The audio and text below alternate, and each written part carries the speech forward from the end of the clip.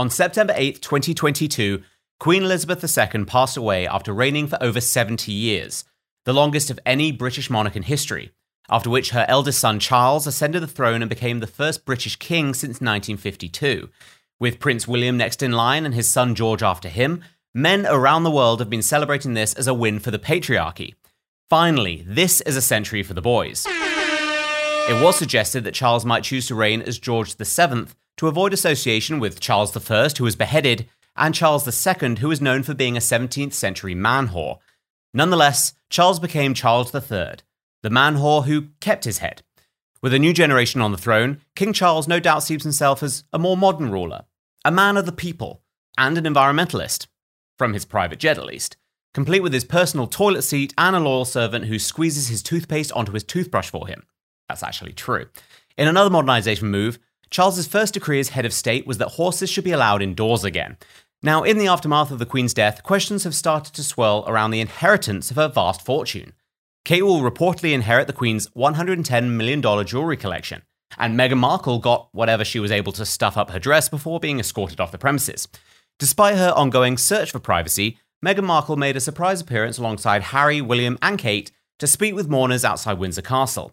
As a sign of respect, Meghan livestreamed the whole thing on Instagram with the caption, "Feeling super sad, #living my best life, #YOLO." When asked whether her attendance was yet another publicity stunt, Meghan made sure that the light was flattering before immediately starting to cry, saying that Prince William had called her and her children the N-word, and that all she wants to do is be left alone. And finally, there's the matter of the Queen's beloved corgis, who themselves inherited half of India. They will be adopted by Prince Andrew, who was delighted to take them in when he found out that not one of them is older than 15. I'm Ian Howarth, and this is Off Limits.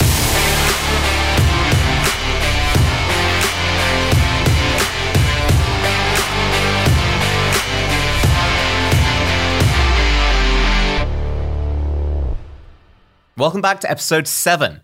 Now, things are bad right now. Inflation is soaring, you're basically not allowed to drive in California unless you're Gavin Newsom, and prices are swelling up like Joe Biden's diaper. But there's one glowing ray of hope shining through the abomination that was the White House celebration of a collapsing economy, with a boomer singing a song about drug addiction and suicide, and that's the fact that this show is free. So please, subscribe to our YouTube channel for access to all the latest Off Limits videos, hit the notifications bell, and share with your friends. It's basically the last thing left under the Biden administration that costs nothing, but will bring you endless joy. Except for Ron DeSantis flying illegal immigrants to Martha's Vineyard, which is apparently also just like the Holocaust. Last week, celebrities gathered for yet another night of self-congratulatory, out-of-touch cultural masturbation, this time in the form of the 74th Emmy Awards in LA. SNL's Kenan Thompson hosted the event, during which SNL also won the Emmy for Outstanding Variety Sketch Series. Notice that the word comedy is missing from the award, and by variety, they presumably mean a bunch of left-wing hacks lazily reading off cue cards for a few hours, as each skit goes on for about 90 seconds too long. I mean, with this kind of recycled comedy, is it any wonder SNL just keeps on winning? Zendaya is here from Euphoria. Hello, Zendaya. Zendaya just turned 26 last week. Happy birthday, happy birthday. 26 is a weird age in Hollywood. I mean, you're young enough to play a high school student, but you're too old to date Leonardo DiCaprio. And the comedy didn't end there. Law & Order stars wrestled one award from a supposed thief who was quickly escorted from the stage. But it was then discovered that the would-be Emmy burglar was an illegal immigrant with a criminal record, and so he was immediately released back on the streets and went on to kill a young family in a hit and run. More non-comedy was provided by late-night host and blackface enthusiast Jimmy Kimmel, who was criticized for his white privilege after he, for some reason, laid down on the stage during Quinta Brunson's acceptance speech, with the late-night host turning her moment into, quote, the white man show. To be fair to Jimmy Kimmel, lying motionless and silent on the ground while someone else talks is still the most entertaining thing he's ever done. Maybe Jimmy Kimmel was upset because John Oliver, again, won the Emmy for Outstanding Variety Talk Series. But you know what? I get why he won. If you're going to be lectured by a self-satisfied elitist know-it-all, you might as well choose the guy who does it in a better accent and looks down his nose at you once a week instead of every single night. On a totally unrelated note, you should subscribe to my show, which goes out every Sunday at 9 p.m. Eastern. My accent is better than John Oliver, and I'm slightly less annoying. And last but the opposite of least, Lizzo also won an Emmy for Outstanding Reality or Competition Series, and not for her record-breaking hot dog eating victory last weekend. With this award, she's halfway to winning an EGOT, an Emmy, Grammy, Oscar, and Tony, but she says she's more focused on other acronyms, specifically EKG, BMI, IBS, and KFC. Turns out she won for her show Lizzo's Watch Out for the Big Girls, in which 13 obese women compete to be Lizzo's backup dancers. The show was sponsored by Tums. After a long, brutal off-season where we had nothing but Joe Biden falling off his bike to keep us entertained, football is finally back. The New York Jets lost their first game, obviously, with head coach Robert Saleh promising to take receipts on all the people who continually mock them. Not sure QuickBooks could handle that sort of workload. Tom Brady said that he's feeling more emotions in his 23rd season. By that, he presumably means an emotion. The Browns won their first Week 1 game since 2004. Turns out Baker Mayfield was the Browns' key to success. He just needs to be on the opposing side. The Falcons blew another lead, officially making them the Olivia Wilde of the NFL. Giants head coach Brian Daboll was spotted at Home Depot after the game buying a wheelbarrow for his massive balls. After his embarrassing loss, Aaron Rodgers jumped in his minivan to take the Packers receivers back to daycare. Russell Wilson forgot he's playing for the Broncos now and earned the Seahawks a home win to start the season. And not wanting to let go of summer vacation, the Bears and the Niners played their game in a swimming pool.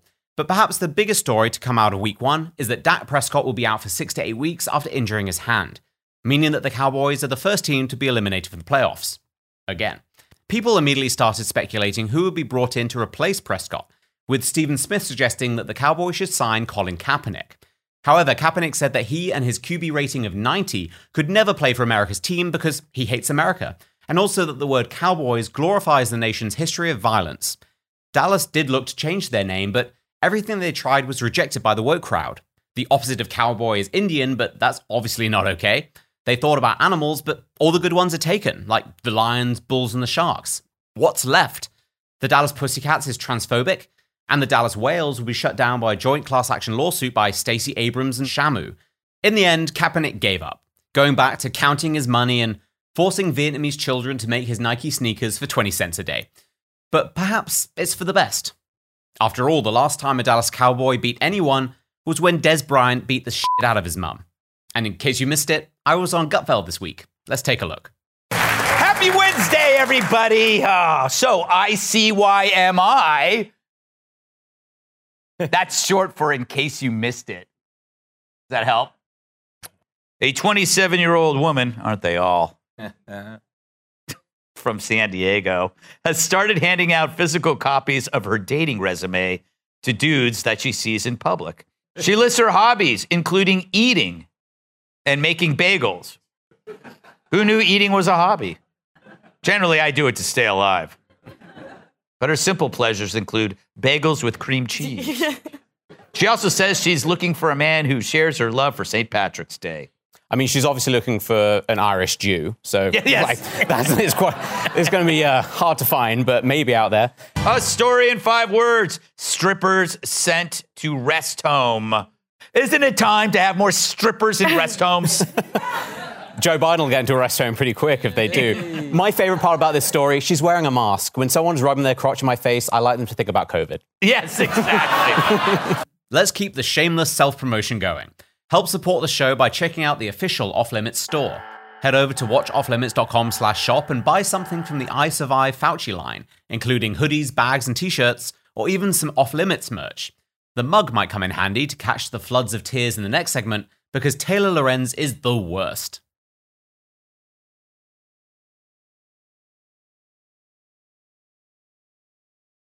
Taylor Lorenz is basically America's toxic girlfriend. She wants all your attention, but also wants to be left alone.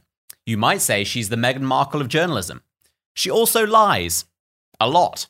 And when she gets caught lying, she cries and calls you a bully. All while being creative when it comes to her age. No, really, no one really knows how old she is. According to the internet, she's somewhere between 37 and 45, despite dressing and acting like an emotionally damaged teenager. But anyway, the main reason Taylor Lorenz is the worst is because she's perhaps the biggest hypocrite in the mainstream media. Why? Well, this is all to do with the subject of doxing, revealing private information about people or groups on the internet, usually with malicious or threatening intent. And Taylor Lorenz claims to be vehemently against doxing, despite spending a lot of her time doxing people and then crying about it. Again, America's toxic girlfriend. There's one saga which tells you everything you need to know about Taylor Lorenz, And that's her somewhat bizarre battle with a Twitter account called Libs of TikTok. Now, Libs of TikTok is an account which does one thing: repost videos of radical left-wingers doing and saying ridiculous things, with some commentary added at times. So Libs of TikTok is essentially a mirror that's held up to the left. Hi, my name's Az and I'm a preschool teacher. Recently we started wearing pronoun pins, and the kids get to pick a new pronoun pin every day. We have some that pick like she, her every single day, and we have some that change it up. So I'm a non-binary preschool teacher, and my kids know I'm non-binary. They know I'm not a girl or a boy. I use they, them pronouns in the classroom. We work on it. Not all the kids get it. That's okay. And I go by Mix Gray in the classroom, not Miss or Mr. Man, y'all thought me teaching the children about me being poly was crazy. But not only that, but they also know that I'm gender fluid. I'm going to give you my explanation about what it means to be transgender as well. So when babies are born, the doctor looks at them and they make a guess about whether the baby is a boy or a girl. Kids as young as 3 and 4 are actually aware of their gender identity, even if they don't have the language for it. To say that pre-K through 3rd grade are not ready for such topics is actually internalized homophobia and transphobia.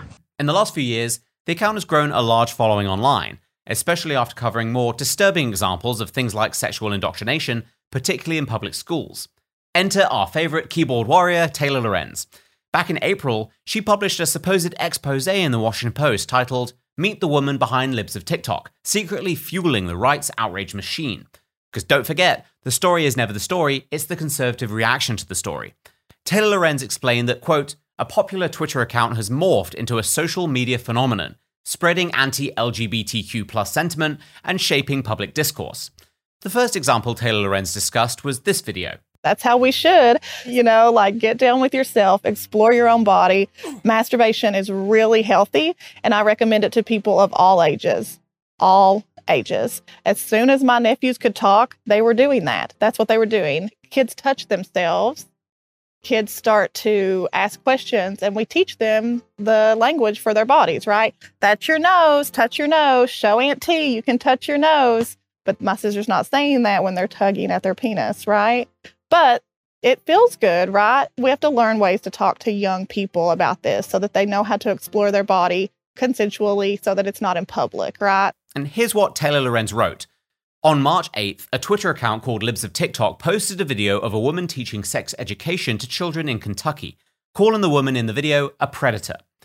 After discussing the success of the Libs of TikTok account, again, an account that just reposts videos with mild commentary, Taylor Lorenz then revealed the identity of the person behind the account that she said attacks the LGBTQ+ community, Chaya Raichik, an Orthodox Jew from Brooklyn.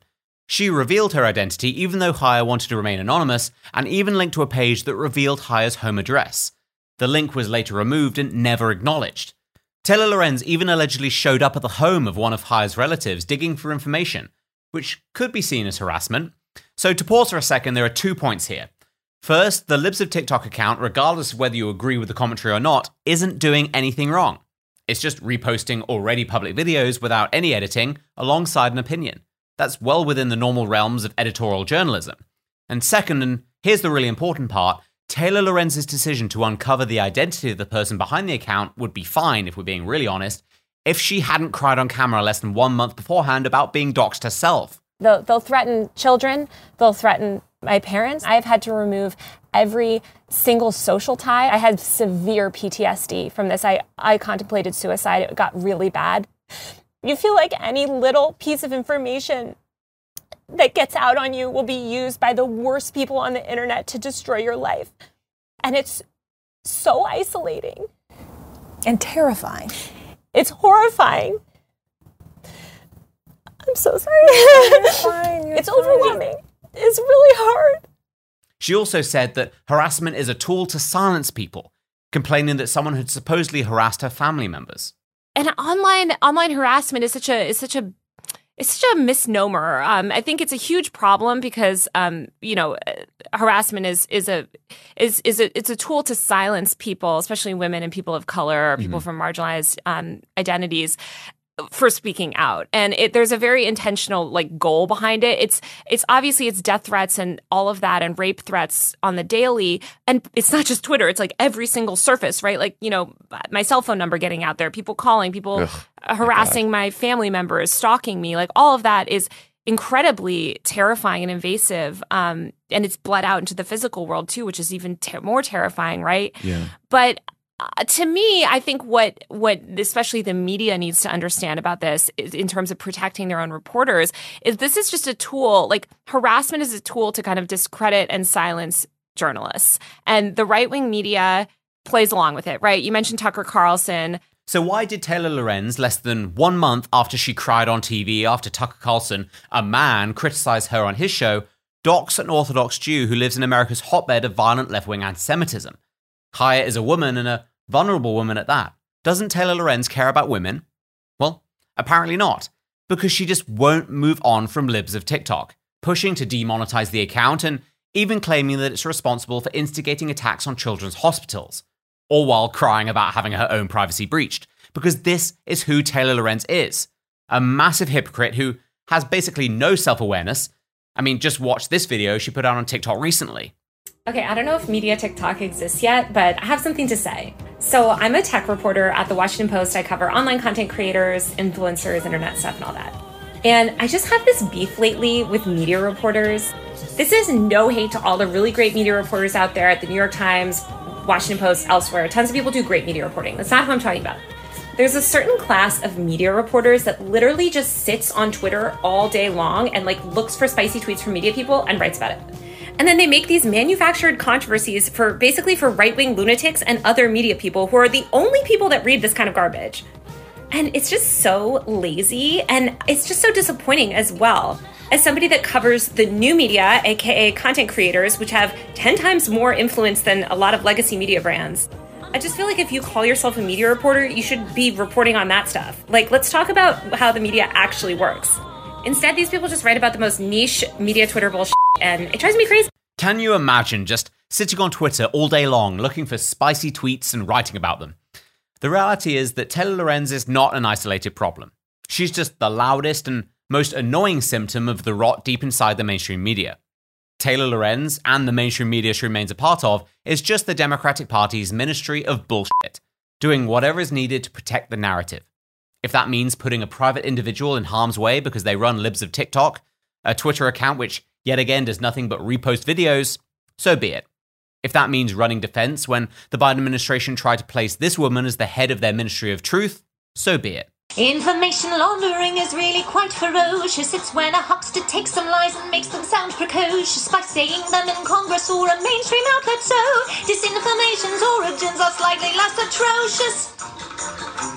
It's how you hide a little lie. It's how you hide a little lie. It's how you hide a little lie. When Rudy Giuliani shared bad intel from Ukraine, or when TikTok influencers say COVID can cause pain, they're laundering disinfo, and we really should take note and not support their lies with our wallet, voice, or vote. Oh! And if that means trawling the internet for spicy tweets and writing about them, like when she thrust Kellyanne Conway's 15-year-old daughter into the national spotlight by aggregating and sharing her anti-Trump posts, so be it. Let alone the fact that Taylor Lorenz is just a bad journalist. You could even call her a liar. She reportedly falsely claimed that she reached out to YouTubers in a story about the Johnny Depp Amber Heard trial, and this claim was stealth-edited out without any editor's note, and it was only added later when media outlets caught wind of it. When she was at the New York Times in 2021, she walked back a claim that someone used the R word, and another time she walked back an accusation that she was relentlessly harassed by an editor at the Drudge Report after it turned out that her alleged harasser had no connection to the outlet at all. What makes Taylor Lorenz even more of a joke in the clown show that is our modern media is that after she embarrassed herself on MSNBC crying about being doxxed while also doxing people herself, she tore into MSNBC, the most far-left outlet on TV, for mishandling her description of online harassment. She said, "Never did I think a fellow woman journalist would throw a colleague under the bus, especially one that purports to advocate for marginalized communities. It's a reminder that cable news will always, above all else, exploit people for cheap views. They fundamentally do not care. Cheap clicks, of course, are different." She did have one good piece of advice, though, telling people do not trust anyone in the media to tell your story or report on harassment accurately. They do not care about you or getting it right. Truer words have never been spoken. Here's the takeaway here. Taylor Lorenz isn't a journalist. Instead, she's an activist. What she does is find something or someone she doesn't like, whether it be YouTube channels or outlets that dare to criticize her or Twitter accounts showing how insane some radical leftists truly are, and then does whatever she can to try and take them down. No examples of why they need to be taken down, of course. The fact that she doesn't like them is all the proof she needs. Just opinion, all under the fake umbrella of reporting. Oh, and all while going after independent media, which should be replaced by, guess who? People like the Washington Post, her employer. Of course, the targets she chooses aren't the nefarious or dangerous sources of evil she claims, so all she does is add a pinch of creativity here and there, sometimes even a scoop, to help frame the story in the way she wants. And when she gets caught, which she does a lot, she cries victim. Taylor Lorenz is America's toxic girlfriend, and it's about time we just block her number and move on. Thanks for joining me. Please don't forget to hit that like button, the notifications bell, subscribe to the channel for other videos, follow me on all social media. I'll see you next time on Off Limits with me, Ian Howarth.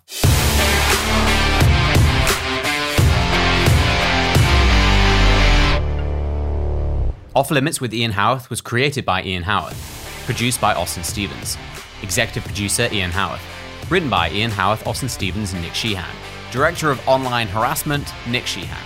Off Limits with Ian Howarth is a Half Crown Productions show. Copyright Half Crown Productions 2022.